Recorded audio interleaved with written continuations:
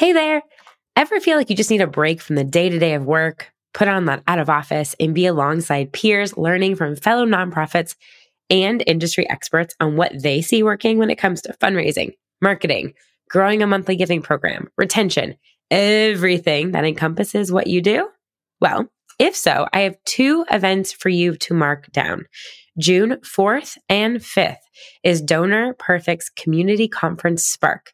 It is for any fundraiser wanting to excel in donor management, program innovation, community engagement, and organizational growth, and it is free. So click the link in the show notes to register. And then an event that I have attended 3 years in a row is the NEO Summit, combining practical, actionable, and very data-informed content with also this really electric and immersive atmosphere. The NEO Summit is more than just a conference. It is a really fun and great place to get away from your desk and innovate your fundraising and accelerate your impact. So you can join hundreds of your fellow nonprofit professionals in Indianapolis in September on the 18th and 19th, and you can save $600 on your ticket right here. It is the lowest price available anywhere. So click the link in the show notes for both of these events. They are incredible. They put on an incredible speaker presentation, all tons of great resources for you. Invest in yourself and the growth of your organization by attending these two phenomenal events. This episode kicks off a 3-part series on innovation presented by Fundraise Up. Fundraise Up's donation platform helps nonprofits engage with more supporters and grow revenue by providing easy ways to increase conversion, enable modern payment methods, and personalize the giving experience for every donor. If you visit the websites of UNICEF USA, Salvation Army UK, or the American Heart Association, you'll see their tools hard at work. For more information, visit fundraiseup.com/generosity. We have a specific area on our webpage for success stories that are really special stories that our adopters submit of how they found us, how they found the animal, and how the animal has changed their life. And on those pages where we tell their stories, we're able to add a sticky button on there that no matter where they move on the page, there's a donate button on the right-hand side. Hey there, you're listening to the Missions to Movements podcast, and I'm your host, Dana Snyder, digital strategist for nonprofits and founder and CEO of Positive Equation. This show highlights the digital strategies of organizations making a positive impact in the world. Ready to learn the latest trends, actionable tips, and the real stories from behind the feed? Let's transform your mission into a movement. You know how you look at an organization from the outside and think, wow, their team must be huge to accomplish everything they do. I want you to meet Shannon McLaughlin Kirkman, one of 2 development employees at Animal Haven, and is rocking in her role as the Director of Development and Communications. In today's discussion, she breaks down how she increased their monthly donations by 300% and saw a 40% increase in online fundraising, plus how their Instagram grew from 57,000 followers to 150,000 followers in just a few years. Let's go meet Shannon. Welcome back to another episode of the Missions to Movements podcast. And today I am pretty psyched because Shannon is here and we are going to talk about a type of cause that is near and dear to my heart. And that has to do with if anybody has fluffy, adorable, cuddly animals at home, you can resonate. For those of you that follow me on social media, I always post about my Labradoodle puppy, who's not really a puppy anymore because he's 2.5, but still, I still say puppy, Malo. So Shannon, welcome to the show from Animal Haven. Thank you so much. I'm really happy to be here. Of course. So I thought it was really interesting. I always dive into a person's LinkedIn before I bring them onto the show, do a little bit of LinkedIn stalking. And we have really parallel, interesting backgrounds in the world of sports that we've both been in, public relations we've both worked in. So what's really brought you to this moment now, being the Director of Development and Comms for Animal Haven? Yeah, I mean, if you had asked me 10 years ago, I never would have thought that I would have ended up in nonprofits, specifically in development and communication. Communications, yes, but development has been kind of an interesting path. But yeah, I thought that I was going to have a career in sports media and sports Me communications, too. PR. You did it in college, right? I did. Yeah. So amazing start. I mean, I can't not shout out my University of Texas Longhorns. I was fortunate enough to work with them my senior year in college when we won the national championship in football. So that was just like, Oh, and then you guys were our opening game in our new stadium. So I went to UCF yeah. and 2007 was my freshman year in college. And our very first game was against you guys, and we lost by 3 points. I'm sorry. 3 points. Sorry. It's painful. You were also ranked like, I think 3 at the time. Yeah. So we felt pretty good about that loss. Yeah. Those were I'll the take glory it. days. Those really were the glory days. Yeah. I mean, it was such a cool experience for me because I was really exposed to some of the sort of the biggest folks in sports media during that time. And it actually was what helped me launch my career in sports after college. And things were looking good. I worked in the NFL for a little while, was working at a private sports agency, and then the economy crashed, 2008, 2009, Yep. and I was laid off. So I got a job at a small non-sports PR firm in New York City and was like, I'm moving to New York. Things are looking up. Unfortunately, the economy took a while to recover, and I found myself without a job again shortly thereafter. While I was in between jobs and looking for a new job, I started volunteering with Animal Haven, which is where I am now. It was like my first love. So I realized while I was here volunteering that this was really what I wanted to be doing. And as much as I love sports, I could always keep that as something that I enjoyed in my downtime. So I worked and kept volunteering and volunteered with a few other animal organizations. As you can hear in the background, we've got some dogs here barking. They're the best sound effect in the background. I love it. Never a dull moment at the shelter. After a few years, was able to get sort of a entry level job. So I took a few steps back and started out actually working with the animals hands on. Did that for a few years and then moved to a sort of back of house job where I was doing special projects with our fundraising operations. And then all of a sudden, the person who worked on development at Animal Haven left and moved for personal reasons. And I kind of just dove in. Our executive director said, "Hey, do you know anything about this?" And I said, admittedly, I don't know a ton, but I'm going to learn. So I went to some conferences and did reading and research. And here we are 5 years later.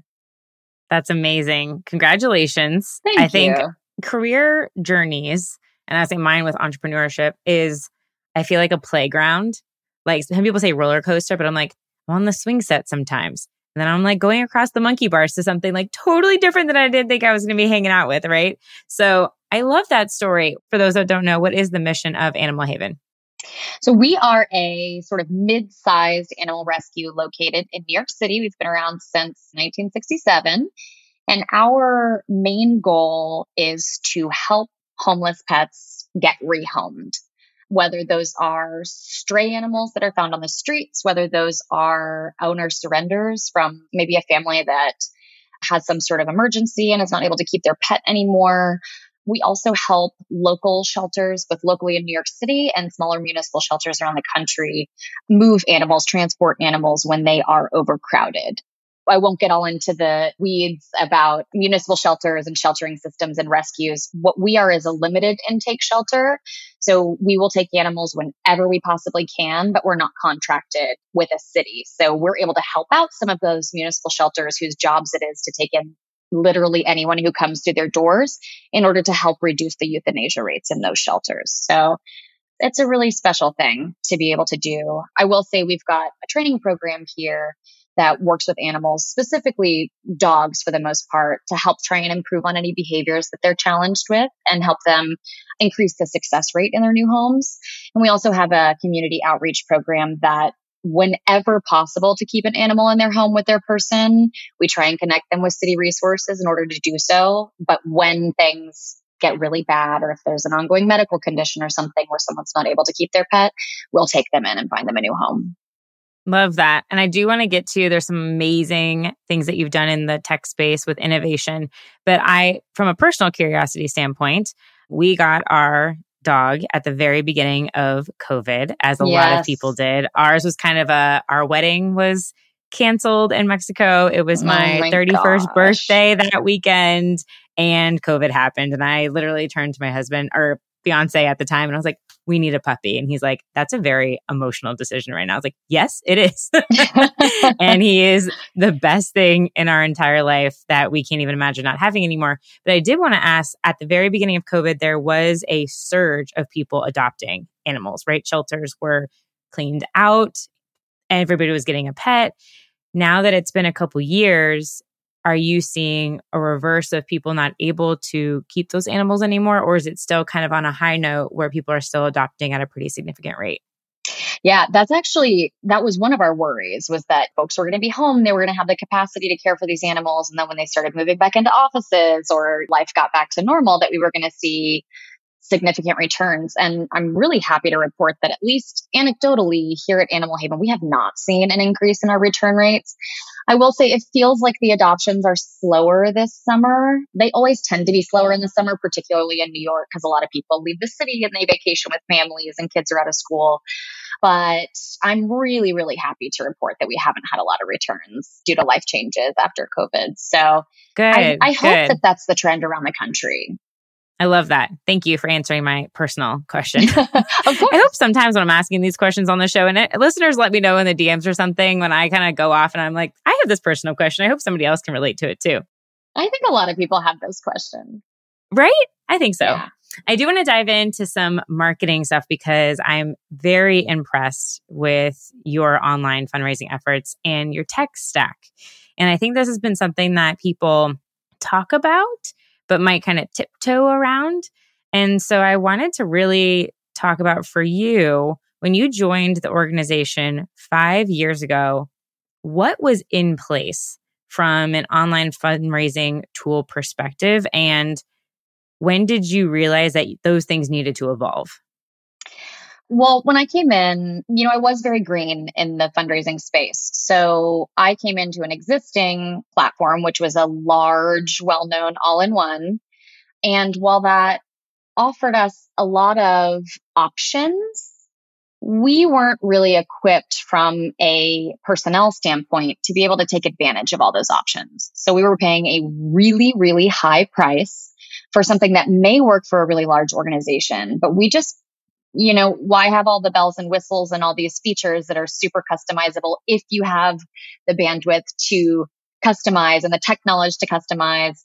We didn't have that. At the time, it was literally just our executive director and me.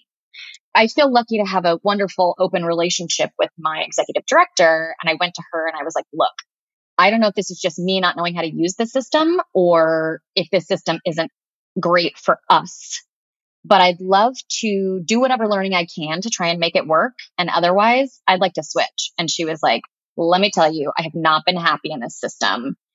Let's do what we can here and try to make it work. Otherwise, I'm open to trying to make a switch. So I actually went to a few conferences and went to sessions that were specifically focused on doing CRM migration and doing a sort of a la carte system rather than this big all-in-one. I became more confident that this was something that not only we could do, but would be really good for our bottom line. And actually at one of those conferences is where I met the folks from Fundraise Up, which is now our donation platform. I was so impressed by their tool. It was really, really early days when they had just started. I think they were maybe a year into building their platform. And I was so impressed. And I came back and I did a demo for our executive director. And she was like, we have to figure out systems to work around this specific fundraising platform, because I've never seen something so, the AI behind it, the donor experience, it was just fantastic. So I was able to get some budget approved by our board of directors and we dove in. So it was about a year after I started and became really confident that it wasn't just us, it wasn't just a lack of knowledge about the platform. It really was that we were paying for something we weren't utilizing. So we dove in and took us about 8 months, but we migrated all of our systems over and were able to pick and choose which ones worked best for us. So it wasn't without some challenges and some trip ups and a whole lot of learning. but it's been really good for us in the end. And it's been about 2.5 years since we moved over to our new systems. Awesome. I love that. I am a big proponent of believing that usually a platform is really, really good at one, maybe two things. And the rest of it, they're like, me, like we just threw it in there because like it has to be because of X, Y, and Z or for marketing purposes. In my business, I have a different video tool. I have a different podcasting tool. I have a different email. I have I have all different platforms because I think they are all individually the best in their craft at what they do and providing really what I need instead of trying to find one like full service solution that might be kind of like half good at X, Y, and Z things. And I'm a really big believer also in something that you have, which is recurring donor programs. So I just want to read a couple stats that are super impressive.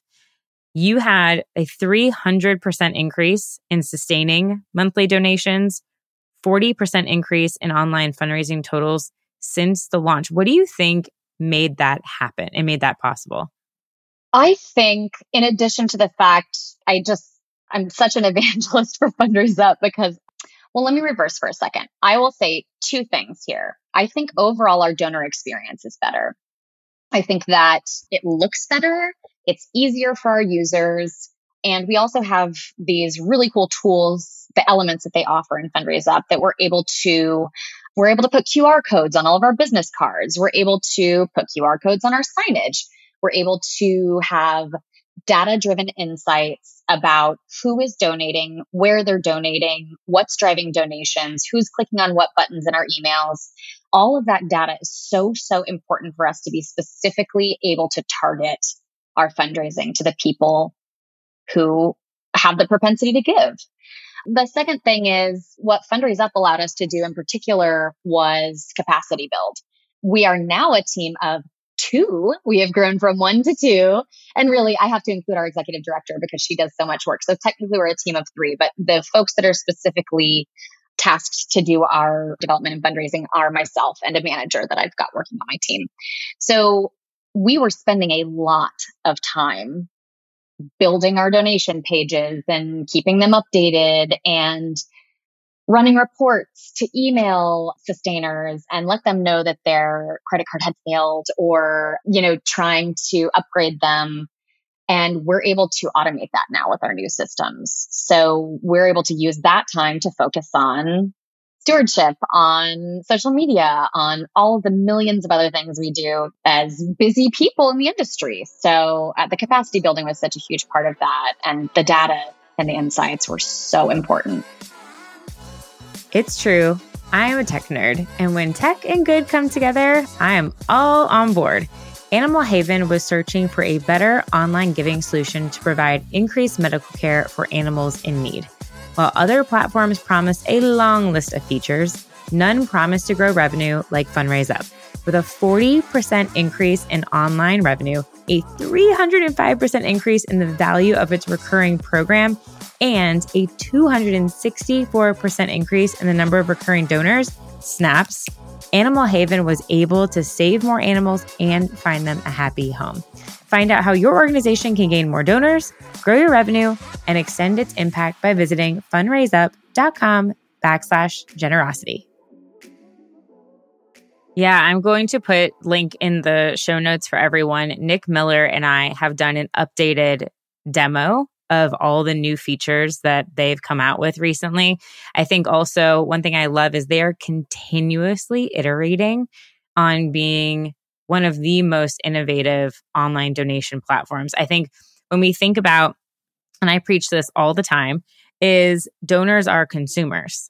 And if we as consumers are purchasing from for-profit organizations with like a 1-2 click done, that is the same expectation that we are going to have when we go to a nonprofit site, or we are going to leave the same way that we have to think about if these organizations like the Nikes of the world have spent billions of dollars on consumer data and research, and they know exactly how to get somebody to purchase something on a page. What I love is that Fundraise Up in their elements that you mentioned they've kind of done that mirror and parallel work as well. So for example, let's just say they get busy and they X out of donation block, a little pop-up comes up, right? It says, did you forget to like make your gift of whatever amount it was? And you're like, oh yeah, just kidding. Like I did want to do that. And then you can click on that for it to come up. And the elements really allow, and I think this is a game changer. I am right now, we were talking about this beforehand. I'm helping 6 organizations build and launch their recurring donor programs. And what I've noticed is most of the time, the only page to donate on a nonprofit's website is the donate page. Instead of, if you bring me to, let's just say with a social ad, you're bringing me to a blog, and that is an emotional blog that's talking about your impact, but then there's nowhere as I scroll down that page to give, or if that header at the top, that donate button just disappears, and by the end of the blog, like, I'm done, I'm out, I'm not going to like scroll back to the top again. The elements allow you to really seamlessly like immerse donation elements that don't feel like the archaic donate buttons that we used to have. And I think to your point, like that's what makes the biggest difference. Like, are you thinking about, and I would ask everybody and to go to your websites and like do a self-assessment audit. Think about if you didn't know who the organization was, if this was your first time visiting the website, like where do you give? Is it hard to find that place to give? How many times can you find the ability to give, right? Just do that like self-check. The tool like Fundraise Up makes that so easy. And like I onboard Fundraise Up. There's a link down below if anybody's curious on onboarding, where I am not a developer. I am not a coder. That is not my skill set. I will never say that I am, but I can onboard this tool. And that's saying quite a lot for somebody who has no background in like complicated HTML coding and anything like that. I can figure it out. But when you were doing that kind of comparison with platforms and talking to your executive director, I know sometimes it can be hard for people to get buy-ins. If somebody is at that place that you were at a few years ago, where would you recommend that they start? One of the biggest elements, in addition to improving our donor experience, was also reducing our costs. And it was really amazing to be able to line all of these different options up and go, oh, wow, I can actually see a realized cost reduction of X amount. After the initial we spent a little bit of budget implementing everything, but we saw real cost savings with this. So not only are you improving your fundraising results, but we were, like I said, sort of getting rid of these elements, the elements to the previous system that we didn't utilize. And now we're not paying for them anymore. Aside from costs, though, I really enjoyed looking at the integrations and seeing what integrated with various systems. And we actually started using Fundraise Up before there was a native integration with the CRM that we chose. And so we were able to use Zapier to build in temporary integrations before Fundraise Up actually went and developed a native integration, the CRM that we're using. What CRM are you using, if you don't mind me asking? We're using Kindful, and I've been happy with it.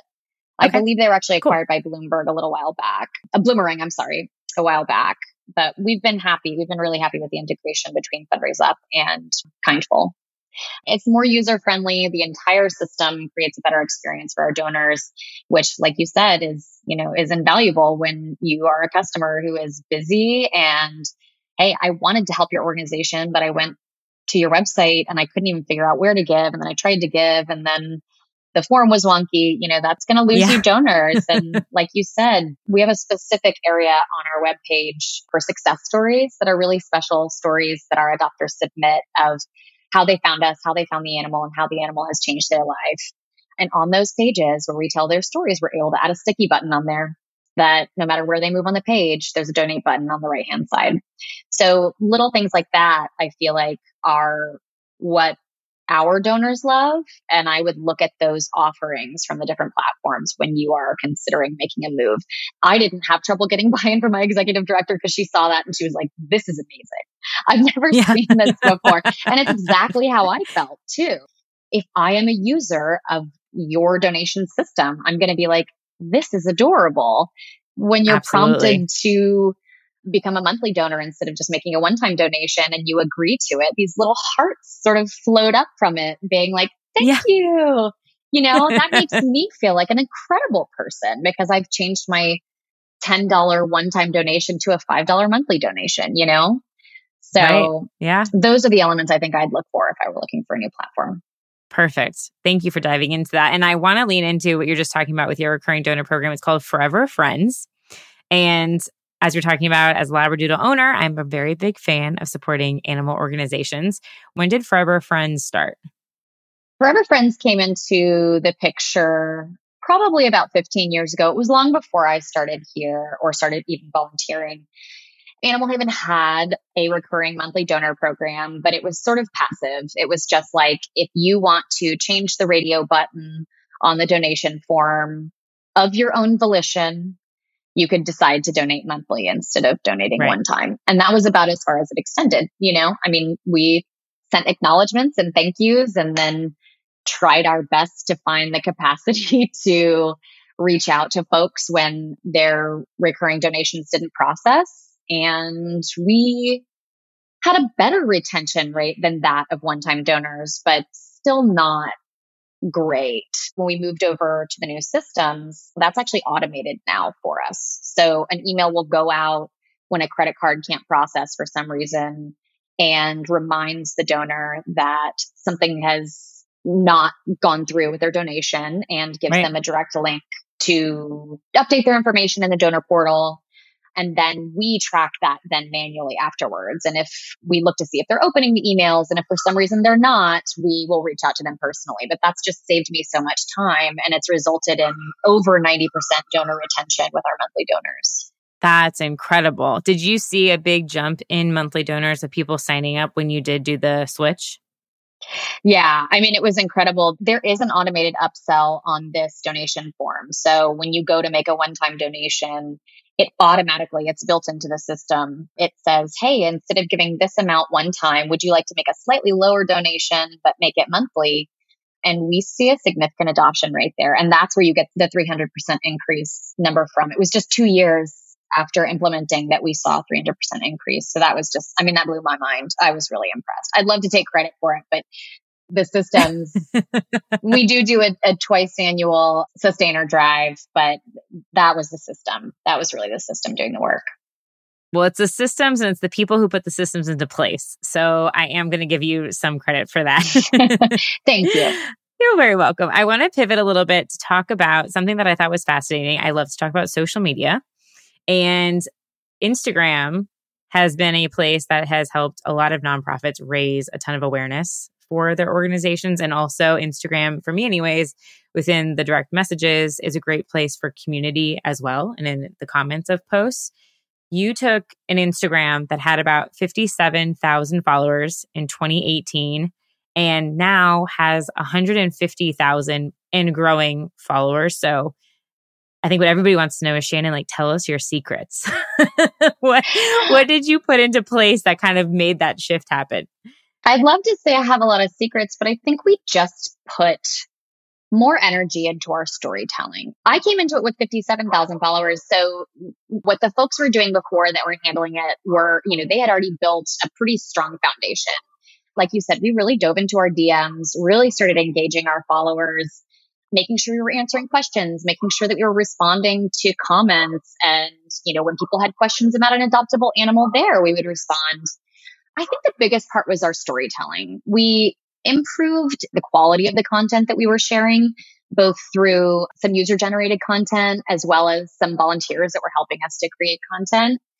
I'm a firm believer that I think stories can be absolutely transformational. Absolutely. Storytelling is a foundation of getting your mission out, right? You have to tell a good story and you have to figure out who your audiences are in order to tell that story in a way that they can digest it. But if you're not getting to that audience, if you don't have the data to get to that audience, to figure out who your audience is, it's like if a tree falls in a forest and no one was there to hear it, didn't really make a sound. We started paying attention to our metrics and to the data that we could gather both from Instagram and also from, the actions that were being taken on our website and on our donation forms, which was partially in concert with this tech stack migration. And we were able to really hone down on who our audience was and start not only creating content for them, but meeting them where they were. And we figured out that Twitter was really not where our audience was. So we have a Twitter account, but we're not super active on it. And again, that built capacity for me and now our team to be able to really focus on where our audience is. And that's mostly Instagram. We figured out that our supporters on Facebook are mostly cat lovers. We have dog lovers there, but really our cat content. Interesting. It was a process, but we figured out that our people on Facebook really love the cat content. So we tell mostly about our cats on Facebook. So the platform specific content was really big to increasing our engagement. And here we are today. It's always a challenge keeping up with the trends and keeping up with the changes. And of course, it's a challenge to keep up with the content creation, but it's a major way that we connect with our supporters and with our adopters. So it's a really important area for us to keep focus on. Yeah, you are leaning into one of my favorite things, which is platform-specific content, and really being able to dive into what are the specifics about what's interesting, what's engaging people on a specific platform, and just like dive into that. And don't focus on the platforms that aren't generating you engagement and that your audiences aren't there. There's an episode, it's episode number 20, called 3 Tips on How to Make Your Content Stand Out. If anybody's curious, and I dive kind of more into what Shannon was just talking about. So that's episode 20, 3 Tips on How to Make Your Content Stand Out, if you want to check that out. But really where I kind of want to wrap with you is in 2 sections. I have a We Must Know section and an Ask and Receive section. So Shannon, we must know, which social media or digital platform are you most intrigued by right now? So I love TikTok. I think that it is just so fascinating the way that their algorithm works and the way that content is consumed. But really, my big focus is Instagram Reels. I think that particularly for us, particularly for Animal Haven, that's where a lot of our audience is. So I think Reels is really going to be what Instagram is about in the future. I think that's going to take over the majority of the content that you're seeing on Instagram. It's what Instagram's prioritizing. And I'm just thinking from myself, that's the content I tend to be drawn to when I open up Instagram. So I am placing a lot of focus on Instagram Reels. Yeah, I think you're onto something there. Well, they're all about the video content. For a lot of people, they've already expanded your view to be full screen, taken over on Instagram content with the visuals. So they're definitely leaning towards more of the TikTok aesthetic as far as the looks of the platform. Second question for you. What is your must follow account and on which platform? Okay, I'm going to give you 2 because I can't narrow it down. I'm absolutely obsessed with these 2 accounts. And of course, they're both what we hashtag Animal Haven alums. They were both adopted from Animal Haven. So one has really caught a huge following, which is at Boobie_Billie. That's BOOBIE_BILLIE. And she is this fabulous rescue Chihuahua who actually was in foster with one of our supporters, John Slattery, for a little while. And his older dog, Peanut, who was also adopted from us, was like, no, I'm not happy with this puppy. So she ended up back at the shelter and was adopted by this amazing, amazing person who, well, you'll go to her account and see. She's fabulous. She's the most fabulous Chihuahua you've seen. She dresses up in couture and she's so loved. Yeah. She's really a great advocate for rescue. We all need some beautiful decked out Chihuahuas coming down our feeds. We need more happiness in our lives with that. Couture Chihuahua. You can't pass it up. And the other one is just a super sweet, inspiring story of a dog that was rescued from India. His name is Rocky. The Instagram account is at Rocky and Waldo. Rocky was adopted from us. Waldo was not, but she's also a rescue. Rocky had some significant damage to his front left leg, so we ended up amputating it. So he is a tripod who is adventuring out into the world, and his sister Waldo is blind. So we've got a tripod and a blind dog just navigating the world together, going out on all these adventures with their dad, who is amazing. So really, I'd say follow any Animal Haven alums because we have the most amazing adopters and, they showcase their animals on Instagram. But those two in particular, I'm really loving. I love that. Everyone search hashtag Animal Haven alum. So cute to find out more Animal Haven alums. That's beautiful. Shannon, lastly, what is one thing that you would like to ask for help or support on from the listeners? We could use a bit more work in the paid social area. So if anybody has expertise there, it's more of a capacity thing for me, but everything is constantly changing and we're constantly learning. So if anyone is interested in giving your tips and tricks, I'd love to hear them. I've got my slow hand raised. That's my jam. So I'm happy to help you with that. Yeah, that's your jam. That's my jam. Yeah, we can chat. We can chat offline. Yeah. Shannon, thank you so much for joining us today on the podcast. Where can people reach out to you? You can find us on our website, animalhaven.org, or on Instagram specifically at Animal Haven. We're also on TikTok at Animal Haven. That's HAVEN. Awesome. Thank you, Shannon, so much. And I know that the sports world doesn't have you in media, but I'm pretty confident to say that we are very happy to have you in the nonprofit space helping out these lucky animals. So thank you so much for all you do. Thank you so much. And thanks for having me. Can you tell I love talking all things digital? To make this show better, I'd be so grateful for your feedback.